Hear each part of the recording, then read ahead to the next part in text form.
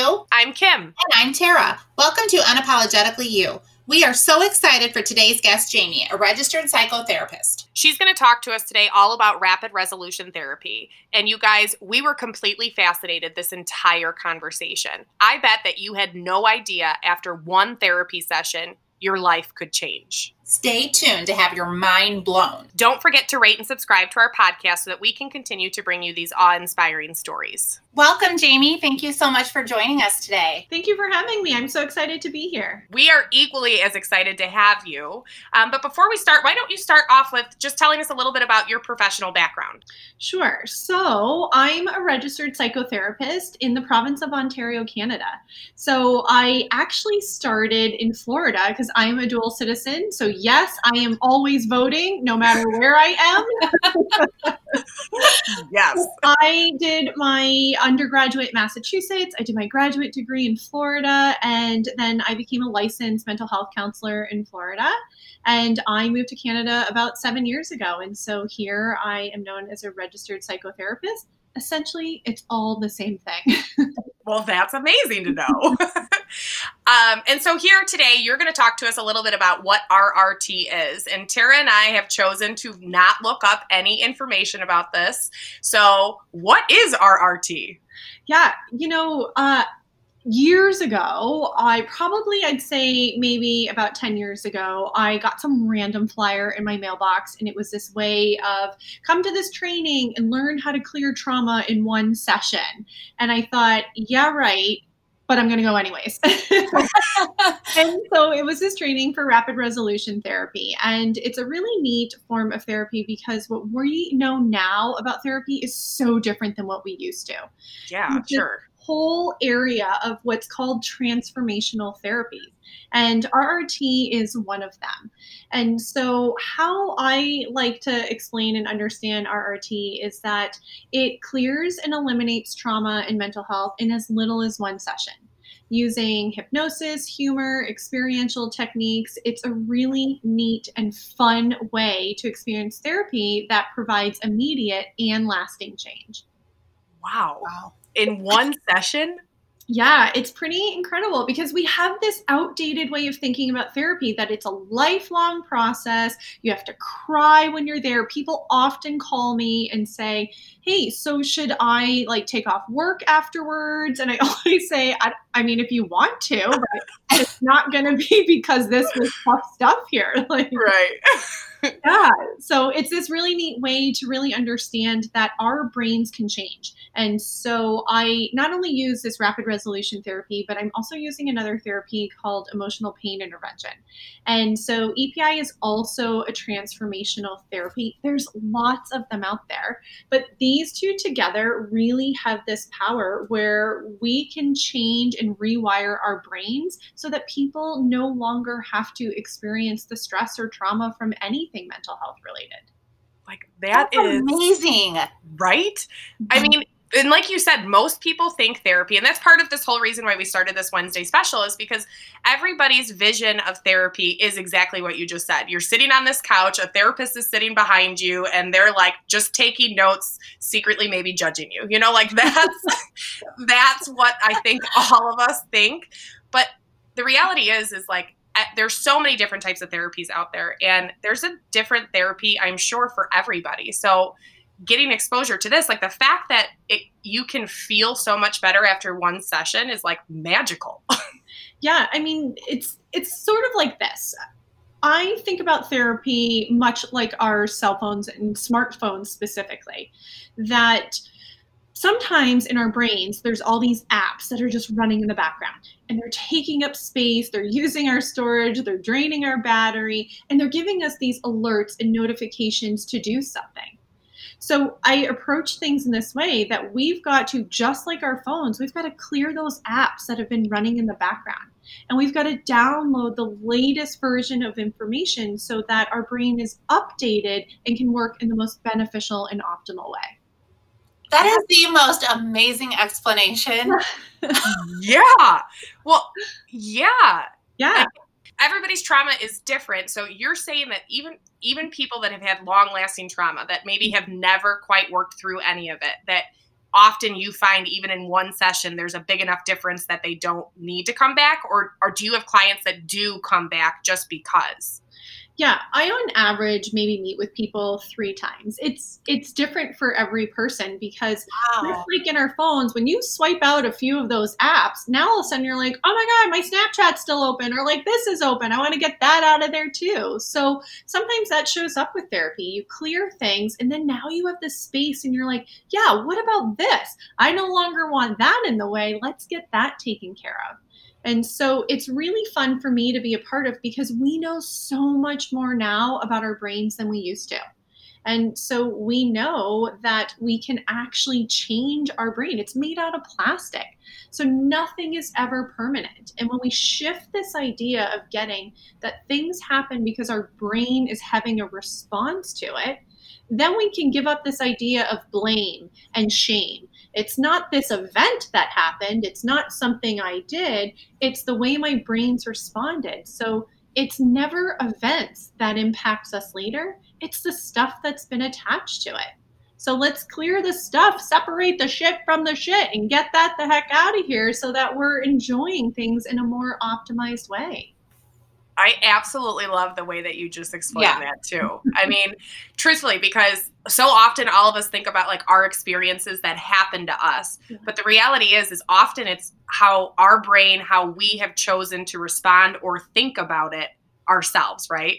Yeah, well, and Kim, I might even take that a step further and say you didn't actively choose to think of it that way, right? There's a whole part of our brain that's responding automatically, and it's actually responding out of survival.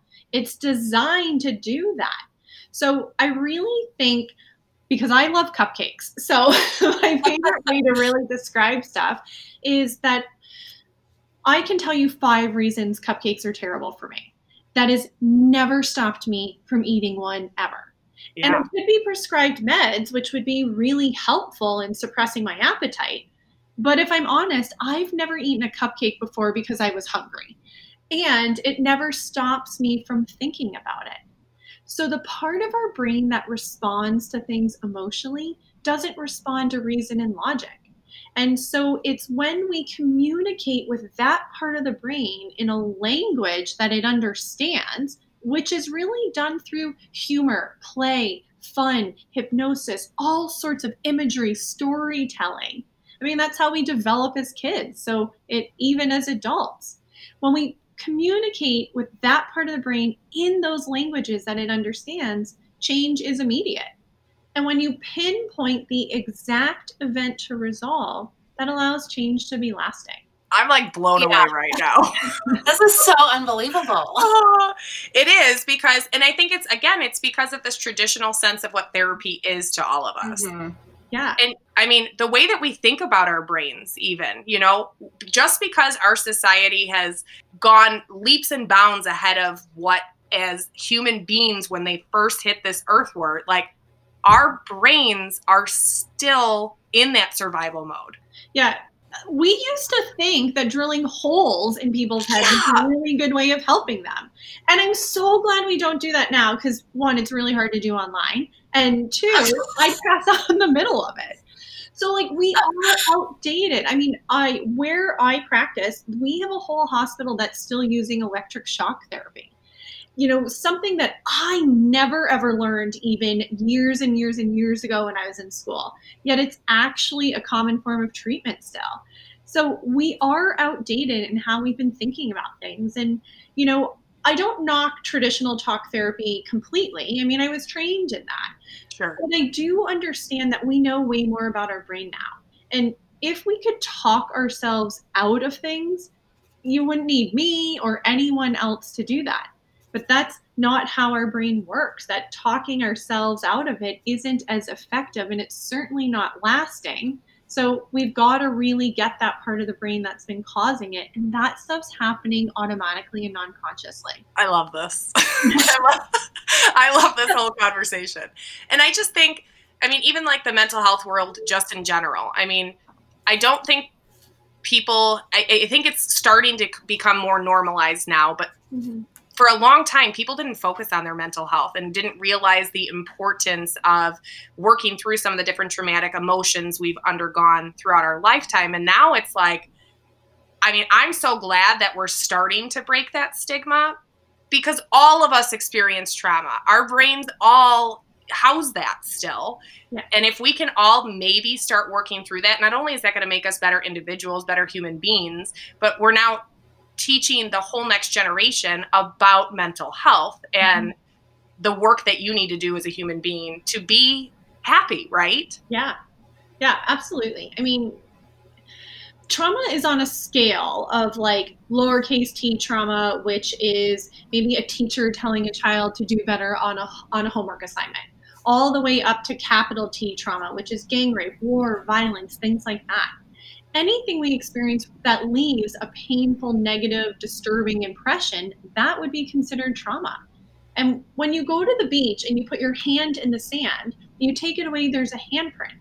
Well, at the beach, the water washes that away. But for us as humans, when something is painful, negative, disturbing, it slams into our awareness, leaving an impression. And our brains are complicated, so it attaches stuff to it and says, oh, that looks like this, smells like this, sounds like this.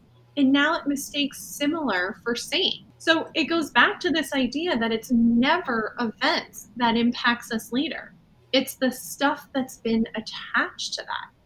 And when we get that, we can free ourselves from this thing of blame and shame, and we can just get, that's how our brain responds. Let's do something about it and ultimately stress-proof our brains so people can really handle anything. Wow. Yeah. Yeah. So what is your, do you have like a focus on an age group, or do you see people of all ages? I see people of all ages. I see kids as young as 3. I see adults nice and fabulous. Like, I work with everyone. If you've got a brain, then that's definitely something we can do something about. That's so awesome. Yeah. Yeah. I mean, it's a cool way to really think about things that, why do we want to stay stuck in this outdated way of thinking of it? I mean, if we continue thinking about stuff like our cell phones and smartphones, I mean, I used to have an iPhone 6 and it was great and it was fine and it worked really well. I even had a friend who went from an iPhone 5 to an iPhone 4. I was like, you're going backwards. And he said, I know, but it's smaller. It fits into my pocket better. And I thought, all right, cool. It works for them. Well, it didn't work for me. I'm not into an iPhone 4. Even my 6 was a bit outdated. There wasn't anything wrong with it. I could use it. It was effective. But I like to take a lot of selfies. So an iPhone XR, an iPhone 11 with the night mode, like, that's where I'm interested in being. And I can still text and talk to somebody who's on the 4, except they're not going to get all the cool emojis or things that I'm updated about. Mm-hmm. So I think therapy is the same way. There's lots of ways that are useful. If you're not interested in just getting through the day with something, because I don't believe in coping skills. Coping skills teaches our brain and tells it you have to live with something and manage it. And I'm thinking, let's get here on this latest iPhone and let's just get rid of it and let's enjoy all the cool features our brain really has. Wow. Yeah. So pre-COVID, did you see people often in person, or is this always just like a telehealth appointment? Yeah. Prior to COVID was so interesting because I was always seeing people in person. And, I'm one of the few people in the area I'm in who is trained in these types of therapy. So people would travel hours and hours to come see me. And I had this really interesting experience in February where someone said, can you do it online? And I said, well, no, we got to be in person first. And then after that, we can do it online. And now I'm trying to find them and be like, wait, come back. I'm only doing it online. Yeah. Right. So COVID has been wild. It's not only challenged me to do things in a more updated way, but I'm also really enjoying it. And I get to access way more people than I ever would have done before. Well, that's what I was going to say. I mean, we even found each other. I mean, you're in Canada, right? Mm-hmm. And the fact that that's the case, like for everybody that's listening to our podcast, we're going to go ahead and tag Jaime in everything on her social media accounts. So it'll be easy to go ahead and find her on her Instagram or her Facebook, and you can reach out directly to her to get more information or schedule your own appointment. Because like at this point, I'm like, girl, sign me up. No, but like it's very cool that like that was another thing with our podcast. Like we decided to do this during COVID. Like the fact that you updated your own mentality on how you can best practice to reach more people, like that is really cool too. Yeah. Yeah. It's just neat to sort of shift perspective. And that's really what we've got to do about therapy is let's just shift perspective on it. Because once we do that, it opens up so many more opportunities and really gives us a more advantage into what we're doing with things. Do you find that people who are new to this, when you are explaining kind of like what a session looks like, are they like skeptical about it, or are they like, have they done their research and are in it? I don't find that people are skeptical because I find that lots of people have experiences of being in therapy where they say, well, it was really good. It just didn't last. Or, I only got so far. And sometimes I even get therapists who refer clients to me who will say that the client tells me, well, my last therapist told me I just was blocking it or I'm being resistant. And I always say, man, that sucks. Yeah. Not you. Like, what a terrible way to feel that you're thinking there's something that you need to be controlling when it's controlled by a part of your brain that happens automatically. Like, as much as I want to grow my hair longer, it doesn't matter how I think about it. It never happens. Right. So I find that most people, when they come to me, they're just ready for something new and they're excited because while they've had some success, it hasn't been a lasting one that they're interested in. And so I think most people are also excited to know I tell them that I break up with them before we even get started, that I'm not a lifelong therapist here. I don't believe in weekly therapy sessions. I call that rent a friend, and I'm way too expensive for that to happen. And I feel like we could probably find a better friend. Like you guys would make way better friends than I would. Oh my gosh, that's hilarious. Well, I think that this hands down is it helps me change my mind about therapy. I'm already at the point of thinking that everybody and anybody, like however you need to best serve your body, do it, right? But I hope for our listeners at home that their takeaway is that this might be a therapy option for them that really could have long-lasting impacts in their life. Mm-hmm. Yeah, and to really dispel all that outdated information. Like, we can do so much more in therapy now than before. And doing it online, someone just recently had said, I just figured with COVID and everything being online, I can access the best of the best anywhere.